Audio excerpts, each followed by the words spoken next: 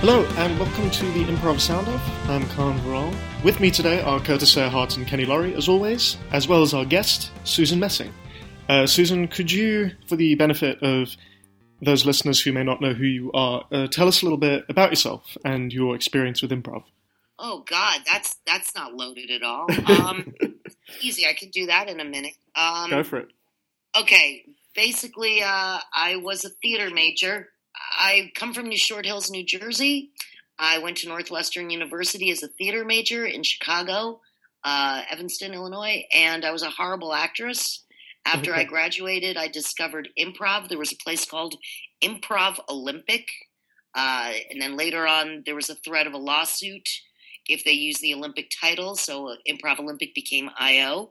It was only 5 years old at the time, so long-form improvisation was pretty new and crunchy.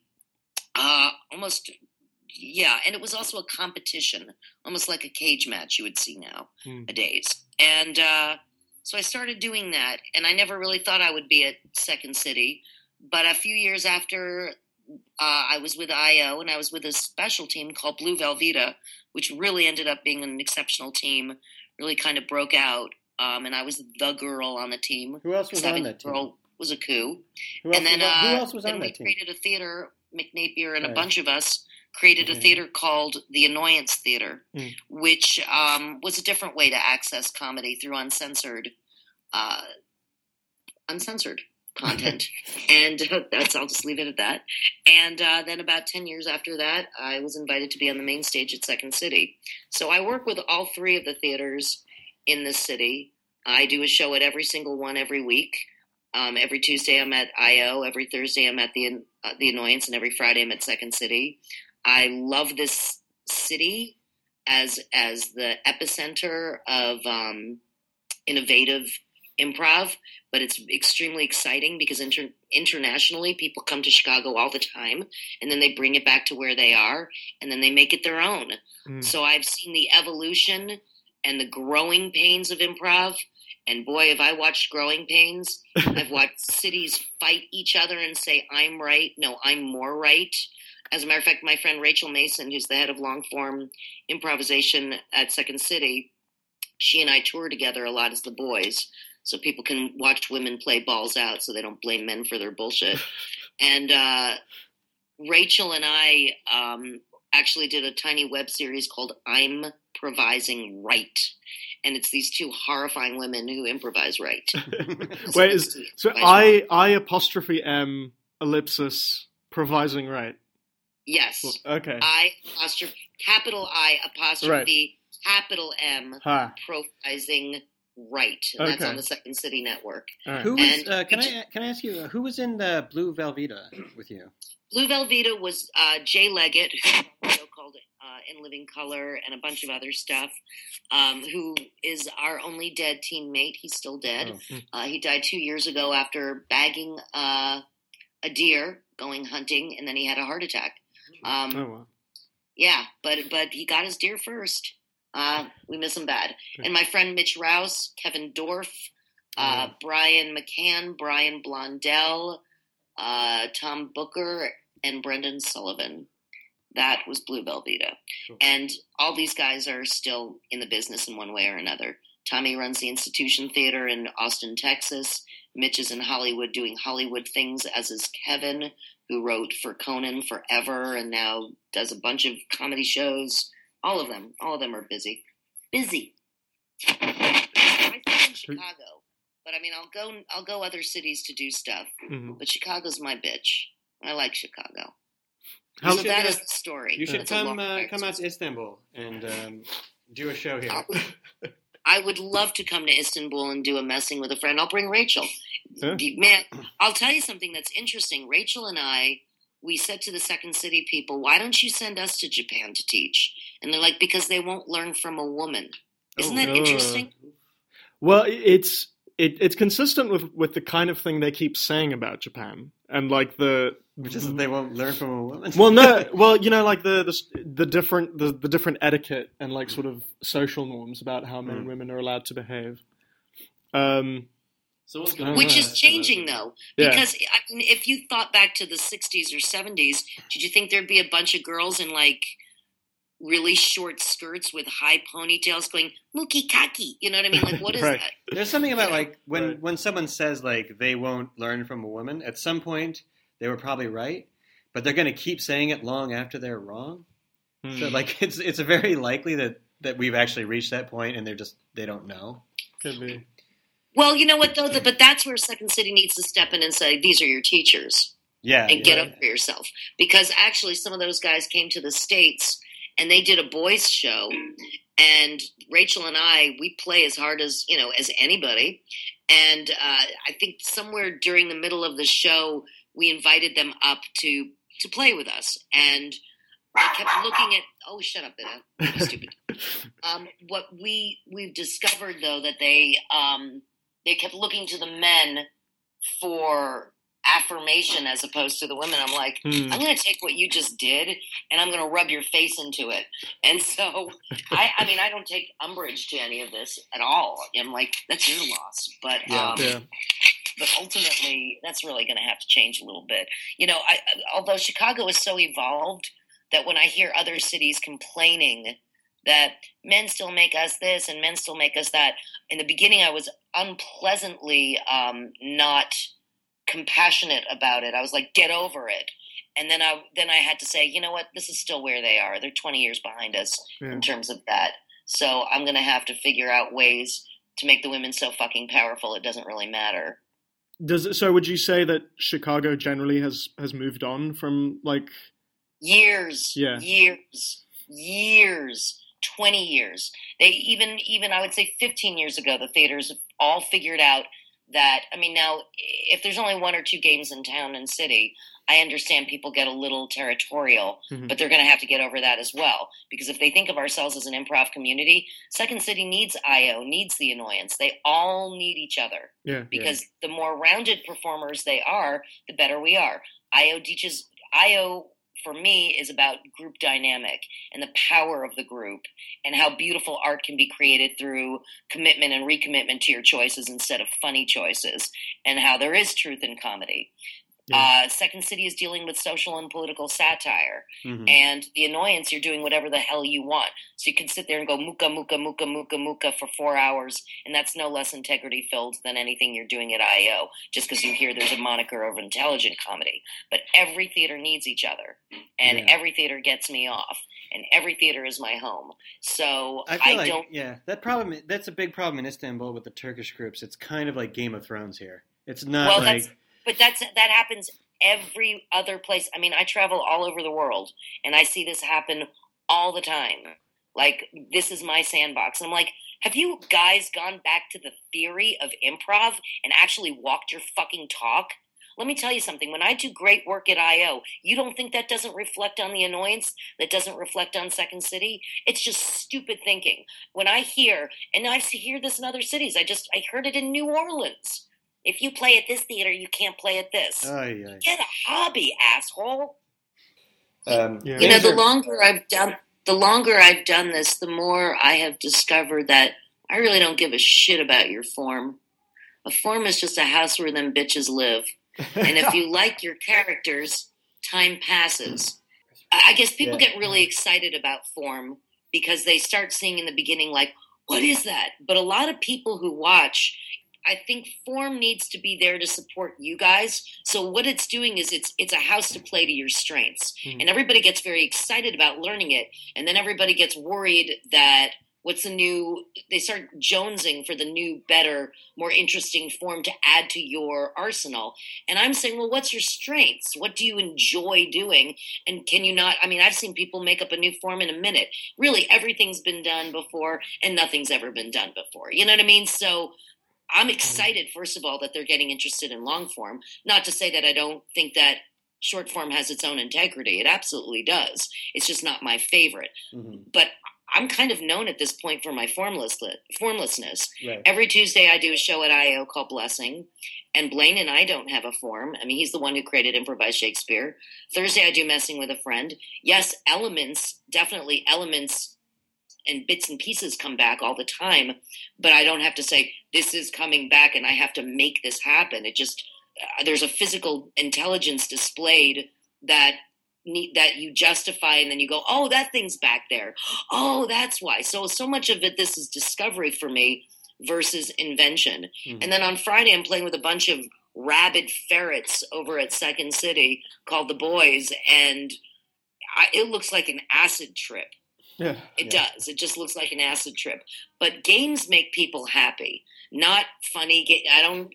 We don't get to decide what's a good game. All games are good, and they make us happy, and they make the audience happy because games are facts, and everybody seems to want to glom back onto that, and that's exciting, how things just happen to come around as opposed to finding the game, which is a misnomer. It sounds like there's a game there and we're too stupid to find it. Mm. Anything we do more than once is a game. I have a game for me that you can't take away no matter what plot you stick me in, which is another thing too. I think a lot of times people initiate a scene and they think to themselves, oh shit, that's my scene. Or somebody else initiates a scene and like, wow, it's their scene. I'm like, nah, it's just the beginning. Yeah. You know what I mean? It's a 2-person scene. But I think, first of all, I commend you guys for stretching this so far, because a lot of people are like, what is this? Or should I do it? Or unless it looks like whose line is it anyway, it's not palatable. Yeah. I mean, even though they love it in London, unless it's covered in Jane Austen, they get a little funky too sometimes. Like, what do you mean organic? Yeah. That creeps them out. And I'm like, oh, it's the best thing in the world. But, then again, I guess everybody's got their own idea, but it's a safety net for some people. And I'm not really interested in doing anything but taking a risk at this point in my life, I feel like which really isn't that risky. It's not so much the form that is the hook. It's not like people like really even necessarily like your average person understands short form versus long form. It's just that like when I say that I don't do improv comedy, I say I do improv theater. Because like most of the shows that we do are funny, but I feel like if things happen in the show that aren't funny, it's not going to like bug me. It's not going to like disturb my sense of whether or not the show was good or not.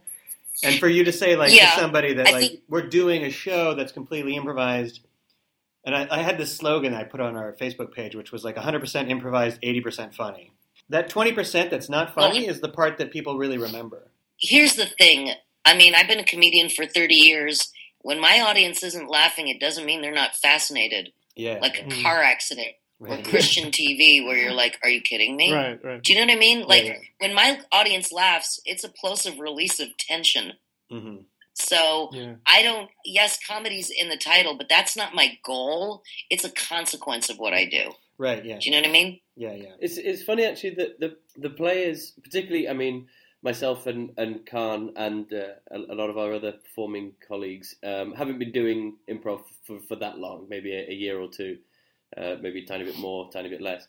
And the form is kind of a big thing for us that we're moving to doing Armando's, and a couple of people are getting nervous and we're getting close to doing our first one and everything else. But then whenever you speak to an audience member, they don't even notice there's a pattern. Yeah, they can't even tell that we have a form to begin with. I mean, I've got, like my flatmate comes to basically every show. And we're doing in a rond, and I mentioned to him, like, well, we're in order, so the person at the front goes up next. He's like, oh, I never noticed the person at the front goes next. No, nobody gives a shit. No one cares. And, so we don't obsess over the thing, but obviously the form to some extent means something to us. But, and particularly as we're fairly new, when we started, obviously it was quite a nice framework to start within. But ultimately we were doing in a rond, I don't know, a month or so ago, and somebody kind of alluded to like a cat on the floor or something like that, and I was in the queue but several people were ahead of me, and I thought, I'd love to go on now and be the cat, but I was like, I can't. It's a Laurent, and I have to wait my turn or whatever. And I was like, fuck Laurent, this is shit. Like this should be more fluid than that. And then there's another part of me that's like, well, the guy who comes every single week doesn't even realise that we're in a queue here. So if I just broke and jumped and lay on the floor silent for a minute, no one's going to care. Yeah. So except the guy that was about to go on. Except for the guys that have to go on, but he can roll with it. They can improvise. Yeah, we're not such big world people. We don't give a crap. Remember, it's just it's there to support you. It's not there. Rules aren't even rules for me. Rules are suggestions that might get you off faster. That's it. Yeah. A guideline. That's why people who improvise write that really is fascinating to me, and about as interesting to watch as watching dirt grow. Yeah. Right. I mean, definitely when we first adopted the LaRonde as a form, it was still very early days for us comparatively, and we were just coming off of trying to do like rapid fire theatre sports type stuff, and I think basically because we were as new as we were, it instantly, like for me at least, I instantly felt more comfortable doing it than with anything previously, and but I'm definitely at the point where like the switch to the Armando is coming up, and it doesn't actually make me nervous particularly. It feels like it's starting to chafe. Like the rules, the rules were like useful at the beginning, because it sort of gave you a sense of like order about what you were doing. But now it's like you guys have reached the point where it's like starting to chafe a little. Well, we already had a chafing point. There was we used to start the LaRondes with an audience suggestion, and then it would go into "I want such and such." So this suggestion, we'd all create a sentence that started with "I want" and then pick one of them as the opening line. And after a while, I remember saying in rehearsals, like, "Can we please get rid of the 'I want' things? It's holding us back." And it means every single scene starts with one person requesting something of another person. Yeah. That's often crazy, and so the other person either responds, "Are you mad?" or "Yeah, all right, let's go. Let's go. Let's go get that thing that you want." Yeah. And then it becomes like the quest for the MacGuffin or whatever. Yeah, and it was shit. So luckily we've been stripping it anyway, but I would like to strip it further.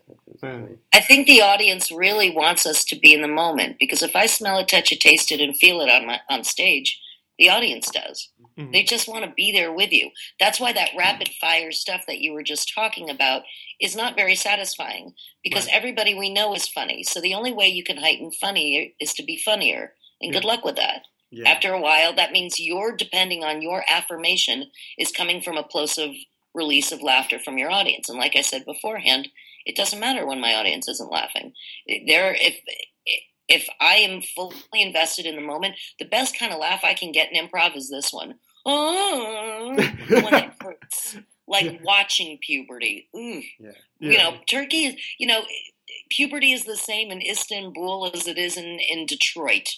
That's one of the things that, I'm excited about you guys not just performing for expats and that feeling of responsibility, but also using improv as a tool to open up our audiences to see what is traditional Turkey and to see how we are going to integrate them into the board. This and break them in.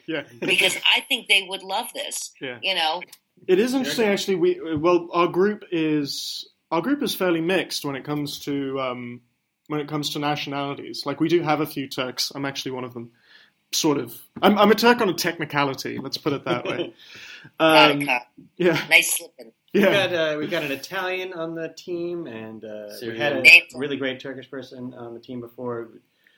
Syrian, Armenian, Syrian, Armenian person. Yeah. English. That's awesome. English, who cares? Yeah. No, it's a fairly decent mix, but it is interesting. Because I've had some experience in a Turkish theatre sports group, along with a couple of friends of mine, and it's definitely like. It was interesting to note that like all the terminology they use with regards to improv is still English terminology, which to me suggests that it's still a growing thing. It's still fairly young, even though the sort of the group, the company they were a part of is a company that your average person on the street in Istanbul might conceivably have heard of, because they've had like a couple of like short running TV shows and stuff. That was the group I did workshops with when I first moved here. Right. But they'll still talk about, the game of a scene rather than, some Turkish word. They say like Edit Yanmak, don't they? Yeah. And like the warm-up games and stuff that they use generally have English names because it's all transplanted. They do like from Monster the States. Boogie, they do the 1, 2, 3, shaky count off thing. But I introduced the butt shake. Oh, okay. That was me. I brought that innovation to Istanbul because when I first came here, they were just doing the hands and the feet. Right. But I introduced the turnaround and the butt shake. That's so much to be grateful for. That was me. Give me a high five. You've enriched my culture, Curtis. But so one cool thing that happened with it was that the group I was in was English language, though like over half of us were Turkish, because the concept was to attempt like an English language Turkish group that could attract like casual Turkish viewers as well, not just like the expat crowd. And one of the group's members, who's Turkish, had very little English when we started, like very, very little. And it improved as we went, but it never, got up to like a really high sort of normal conversational level. But he ended up being one of the funniest people in the group, like one of the best performers, because he did the thing, the physical performance thing. With language was not the barrier. Yeah, this improv is a visual art. It's not stand around and say something snarky. If you want to do that, I'll listen to your podcast. Yeah. Hey, I'm just gonna turn off the video, okay? So that because the sound's coming through a bit foggy at the moment, just to improve it. Just save bandwidth. Yeah. We'll see it. All right. Go ahead. Say something. I just don't think it matters. It's such a visual art. People come to see something, not to just hear people say funny and heighten it by being funnier. It's like eating a meal full of junk food. You'll get full, but you're like, did I get full from that? So watching someone's shoulders sag, they're disappointed. Do you know what I'm saying? Like watching, we watch, and that's international. That's beyond language. Yeah, absolutely. Absolutely. In fact, I wanted to do, at one point, during the sort of formation of the group, I wanted to attempt like a fully non-verbal improv performance. Like awesome. no speech of any kind, like maybe grunts, but otherwise like purely visual.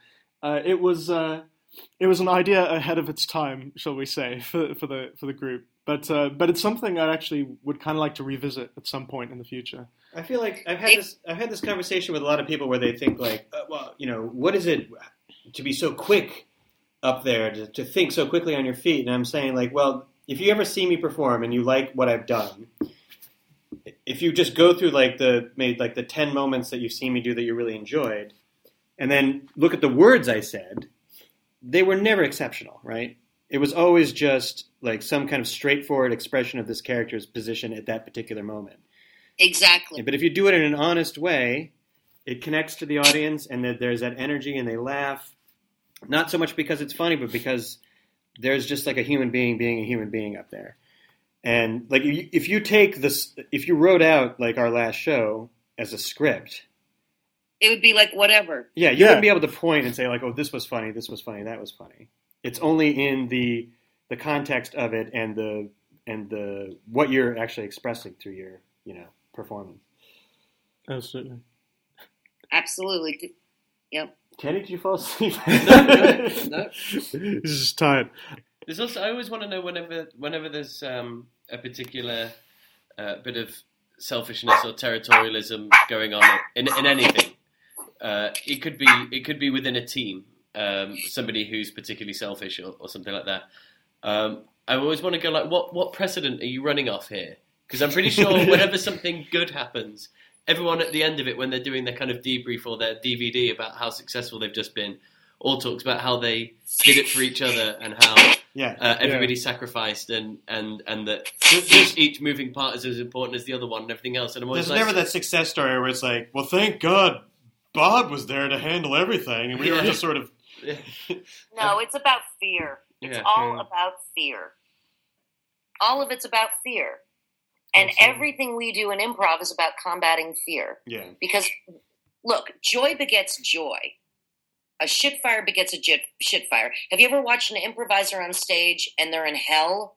You can't watch that scene. You immediately disconnect and go, oh my God, I'm so worried about you. Yeah. And there's only 3 kinds of improvisers I hate anyway. I suck, you suck, and they suck, and we suck. Then I'm kind of going, well, you've just invited me to hate your guts. Yeah.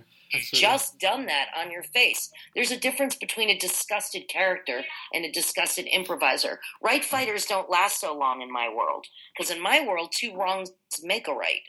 Mm-hmm. I feel like there's a strong belief that people have when they come to see improvisation that like, well, this is really hard to do, and what it turns out to be the case is it's just your thinking that it's hard to do that makes it hard. And the fear that you have of fucking up or looking stupid. And when that goes away, everything else just sort of starts to fall into place. Well, people have decided what people are worried about being funny. Yeah. And I'm saying funny you discover through commitment and recommitment to your choices instead of funny choices. So that doesn't matter anymore. So once people take that out of their lexicon that they are responsible for comedy starts rising. And besides, what people find funny is ridiculous. I'm not saying that when I'm writing a sketch or punching up a pilot or writing an essay or doing a TED Talk that I'm not writing for funny. Believe me, I'm a comedian. I'm writing for funny. Even a twat, or whatever you kids do with yourselves on the Twitter. I write a funny twat. You know what I mean? Yeah. But when I'm improvising, somebody's going to come up to me after a show and say, "Oh my God, I'm from Topeka. That was so funny." I'm like going, okay. Is there a causal relationship there? Like, I'm from Topeka, therefore that was funny? Well, that's what it sounded like. One of the three things will happen in a scene. We'll either sympathize with you, empathize with you, or you're going to educate us. Right. So no matter what, we're interested if you're interested in doing it. Yeah. Do you know what I mean? Yeah. And if the sky's the limit, and for me, this is all a sociological study of the human condition. That's why I don't give a crap about your form. Because scenes to me are about people. They're not about your wacky plot or your funny. They're about people. Yeah. And the more I invest in them, the more I go, oh my God, that nervous lady's back. I love her. Sometimes people just laugh. Shh. I'm talking to Turkey. Country. No, you shush. I'm talking to Turkey. 85 million people. She's talking. I'm talking to 85 million people right now. I know. No, she said you're making it louder. The biggest audience you've ever had. It's true. 85 million people is a lot of people. It's a big crowd. It's a lot of people. Like, you can't count them easily. Like, I don't even think you can count the first 1,000 pretty well. It would probably take you the rest of your life if you wanted to make that your mission, to count all the people in Turkey. That would be like an OCD dream nightmare. Because if you've ever counted pennies or something and you've screwed it up, after a while you start losing that. You would be starting over all the time too, because people move around all the time. They don't sit still. That's true. Yeah, you'd be like, "Hey, get over here! 7, 8, wait, what the fuck? Wait, where are you?" And it would be like you could just do that for the rest of your life. In fact, I think we've accidentally stumbled upon not a cure, but like a little outlet for people with OCD.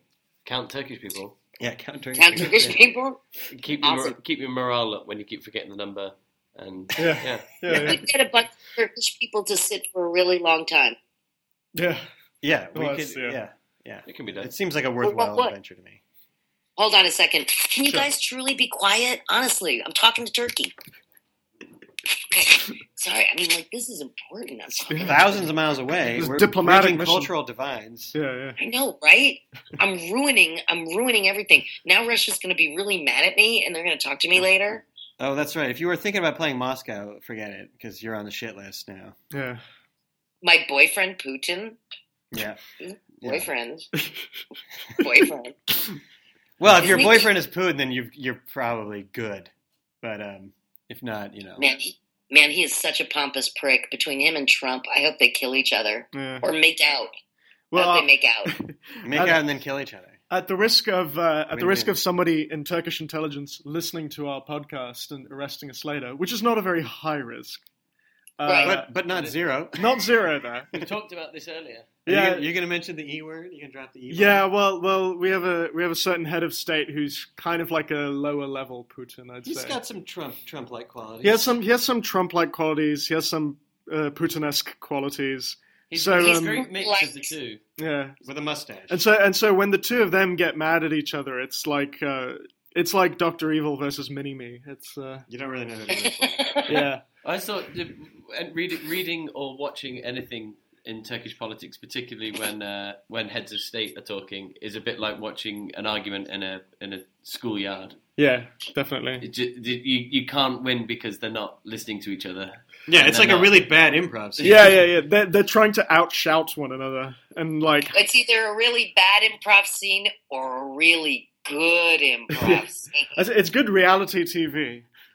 There It's you like, go. you know, like brings about bad realities, though. You know, I always say that like an argument, like characters can argue in a scene, but improvisers should never argue in a scene. Like, you know what I mean? And I feel like it's the second one with these guys. Aw. I think sometimes it's like my truck's bigger than your truck kind of argument. I mean, honestly, if you thought about it, I really believe that if improv was used more with governments, I'm not joking. They use it in medicine. They use it to help Fortune 500 companies. I really think that improv could be used to support governments in learning how to agree again. People think that their status means that they get to say no. That's what they've worked so hard for. And I'm going, but that's such an idiocy because that stops forward momentum. And yes, we can disagree on opinion, but agree on fact.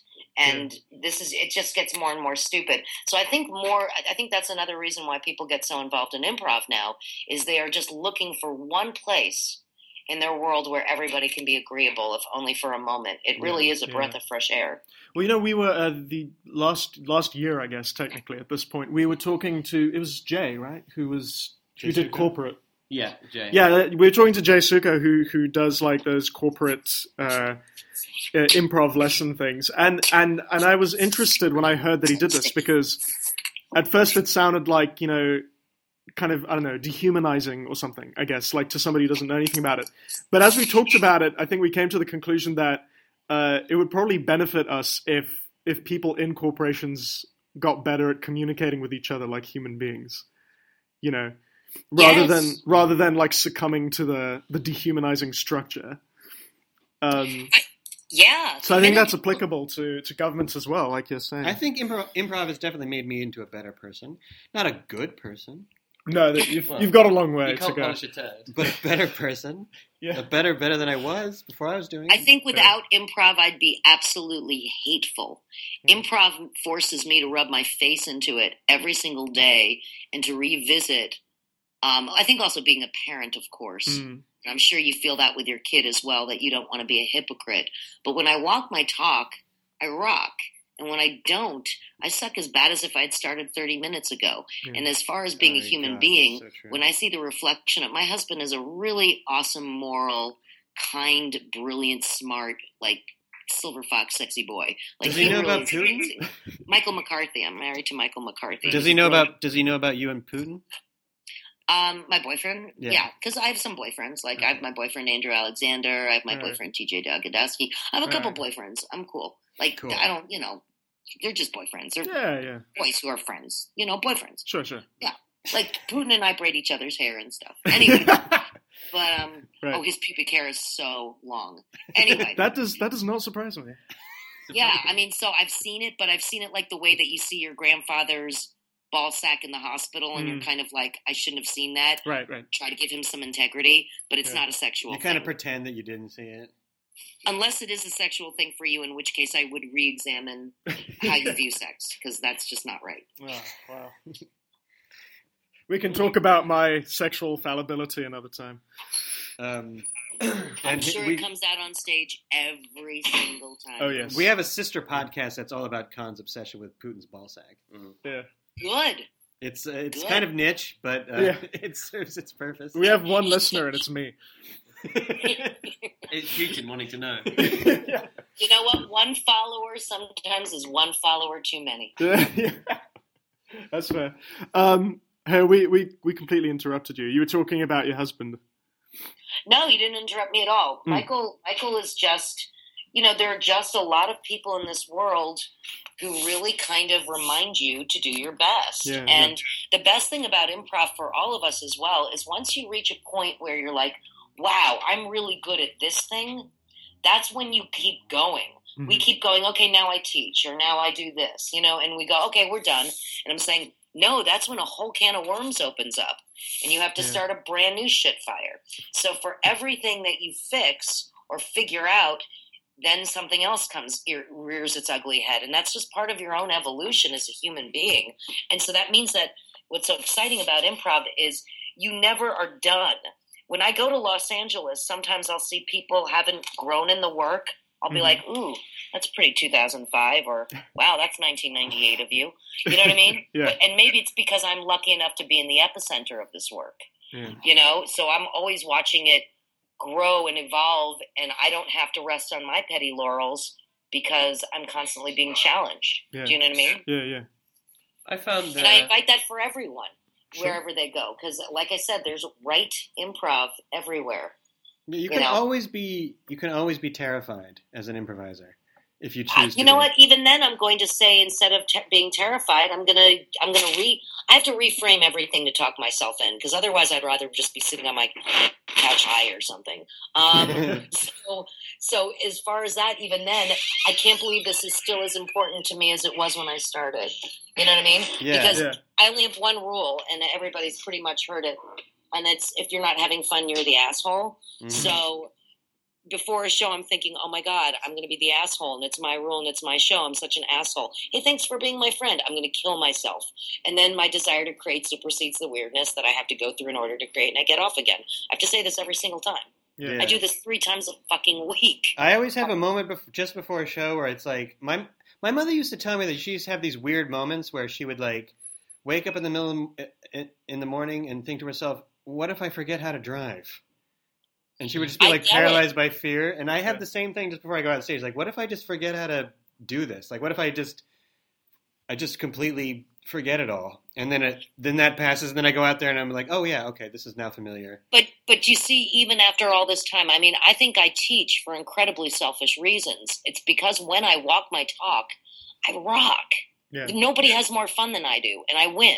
And everybody goes, oh my God, Messing's so much fun. She's so good. But I'm thinking to myself, yeah, but it's a constant battle to connect with human beings. I think everybody in this world, if we all sat alone for just long enough, would just be absolutely autistic. I don't know if anymore it's a natural inclination to connect with other people. Mm-hmm. It's something we crave, but we're not necessarily good at it. I think more people should be teaching too, because I think a lot of people, like I've talked to some people that I know who say like, you know, I would like to give a workshop, but I don't know if I'm really good enough or whatever. I said, do the workshop, because I actually learned as much teaching as I've done actually being on stage. It was a huge step forward when I got here, because in Chicago I wasn't doing any workshops, and when I came here I was like the guy from Chicago, the American from Chicago, to teach all of them. And there was a bunch of Turks who were just like interested in me just because of that fact. And I was able to teach just on those on that basis alone, and it was a huge step forward in my work. Yeah. But it's also terrifying, because you're like, oh my God, I remember being in class and having like some guy being a real dick I was doing an exercise called Busby Berkeley that I made up high in my tub years ago, and we were doing a Busby Berkeley, and afterwards this guy had been a real dick, and he kind of, I hate to say, you can ruin it just by being an asshole and saying, I suck, you suck, and this sucks. Right. And he did. And afterwards, his partner turned to him and she said, may I say something now? And since the class was huge, half of the class saw it, and I was about to say something. And I said, no, go ahead. And she said, I would never choose to play with you again, to this guy. She said, you made me feel so stupid with your attitude. And everybody in the class was like, and I was like, and then I was like, oh shit, I'm the teacher.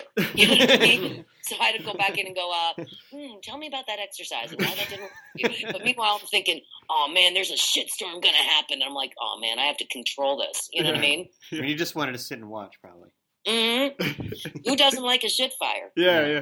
To sit back and watch them destroy each other, it's kind of interesting for about a minute until you realize, well, if they destroy each other, that's your fault, Susan. Right. So I had to go and kind of create a sense of calm, bring some calm back. And it's all about dealing with people's frustrations. And God knows what people are dealing with on any given day. You know what I mean? And I get that. But sometimes I'll like be really hard on somebody and then find out they have ADD or they have no peripheral vision, literally. and I'll have to go, I'm so sorry. Let's work within that structure. You know? Right. Yeah.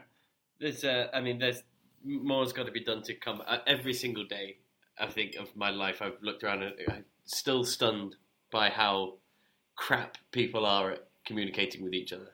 Yeah. Unbelievable. I mean, that's what, Second City has a whole new program that is just dealing with people on the spectrum, the autism spectrum, and teaching them actually. and they also have ones for anxiety disorders as well. But I mean, think about people who have autism. They don't have a natural sense of wanting to reach out. So you actually have to teach them how to have basic communication skills as a person before even play nicely with the other kids like we all do. You know what I mean? Yeah. So it's an amazing, and we didn't have autism when I was growing. When I was growing up, we didn't have peanut allergies and autism. Hang on, just a sec. You broke up a little. Can you turn your camera off? It might save some of the bandwidth. What? Can you turn your camera off? It might save some of the bandwidth. There should be like if you like towards the bottom of the window, there should be something that looks like a little video camera. If you can click on that, try clicking on it if you can see it. Got it. It's off. Okay. I think we're a bit clearer now. Well, anyway, all right, cool. I'm just sitting outside smoking, so I don't know. No, go for it. So what was it? Oh yeah. Can you just repeat yourself from "We didn't have autism when I was younger" or peanut allergies? Right. Yeah, because that's always super fun to revisit. When we were little, we didn't. When I grew up, I grew up in the 60s and the 70s. I was born in 1963. I'm an oldie. So when I was growing up, we didn't have autism. Right. We didn't have peanut allergies. We didn't have those kind of strange social disorders that really have become incredibly apparent, and that improv has been used now to help people on the spectrum just even learn basic communication skills that they didn't have beforehand. Yeah. It's just fascinating. I'm really quite impressed that there's a program for things like that. It feels so beyond like what the kind of thing that would show up in Turkey, for instance. Well, that's literally like 20 years ahead of like Turkey's like support systems for people with autism, I'm sure. Well, the applications for improv, when I started, it was cute little make-em-ups. Yeah. Now it's insane. Now they're helping Alzheimer's patients stay in the moment with improv. It's crazy. There was a great story I heard on one of the podcasts that I listened to about Alzheimer's, and this couple that were dealing with the wife's mother who had Alzheimer's, and they were both actors, but the husband did a lot of improv. And what they learned was when you have an Alzheimer's patient is to just do the yes and thing. So if the Alzheimer's patient thinks that it's like 1948 or whatever, and there's a war on, you just say, "Oh yeah, that's terrible." Right. And you just sort of agree, and you sort of like live in that moment with that Alzheimer's.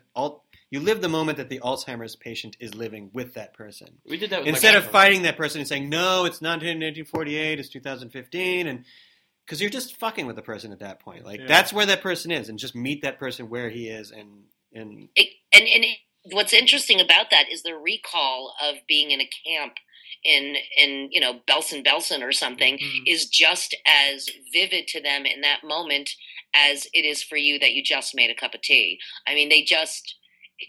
When they're dealing with the specificity, because specificity is what kills ambiguity in an improv scene, and that's what gets people off. That's what they find funny, not your funny joke.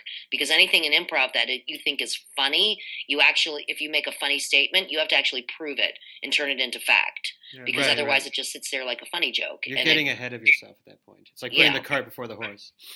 Exactly. That Belsen, that's a high stakes initiation, though. I got to say. Well, it could be a lot worse. If I heightened it, it would be Auschwitz. So, So Bergen-Belsen is really not too much. Actually, I said Belsen. It's really Bergen-Belsen. It is, yeah, that's right. Yeah, I also said Belsen, but I was just, I was yes-anding you. Yes, you were. Well, two wrongs make a right. By the end, you'll believe that there was a slightly smaller. We just created a death camp. Out of nothing, you and I. This has been a productive podcast. It was more of a typhoid camp, actually. It's a typhoid / gypsy camp. Nice. There we go. Nice. Thank you. I'll be here all week. Yeah. I wanted to ask. So you're still pretty active on the improv scene. Is there anything you'd like to plug or recommend to the people of Turkey. Most of our listeners are in America. So. That's true. We do have American listeners, so we have literally tens of listeners in America. Yeah, literally. That's tens. a lot. Yeah. It's not 85 million Turks, but it's a lot. Well, we'll find a way. It's all relative, right? Yeah. On Tuesday nights, I'm at the IO every Tuesday night at 10:30 p.m. in a show called Blessing with a man called Blaine Swen, who you might have heard created a show called Improvised Shakespeare. Yeah. On Thursday nights, I am at the Annoyance Theater in a show called Messing with a Friend. We are in our 10th year at the Annoyance. It was a show that started actually at Second City in their Unhinged series, then went to IO, and then landed at home at the Annoyance. And that I play with someone new every single week, and that keeps me on my toes. And every Friday I'm at the Second City at 9 p.m. in a show called The Boys, and we are just playing like rabid ferrets. Random listeners, if you want to, and non-random listeners, you don't have to be random to do this. If you want to get in touch with us, if you have any questions you'd like us to address, or people that you'd like us to try and talk to, or if you'd like to talk with us on the show, you can mail us at improvsoundoff@gmail.com. Thank you so much, Susan, for being on our tiny little Istanbul podcast. It's been an absolute pleasure. And thanks to everyone who listened to this episode, and see you next time.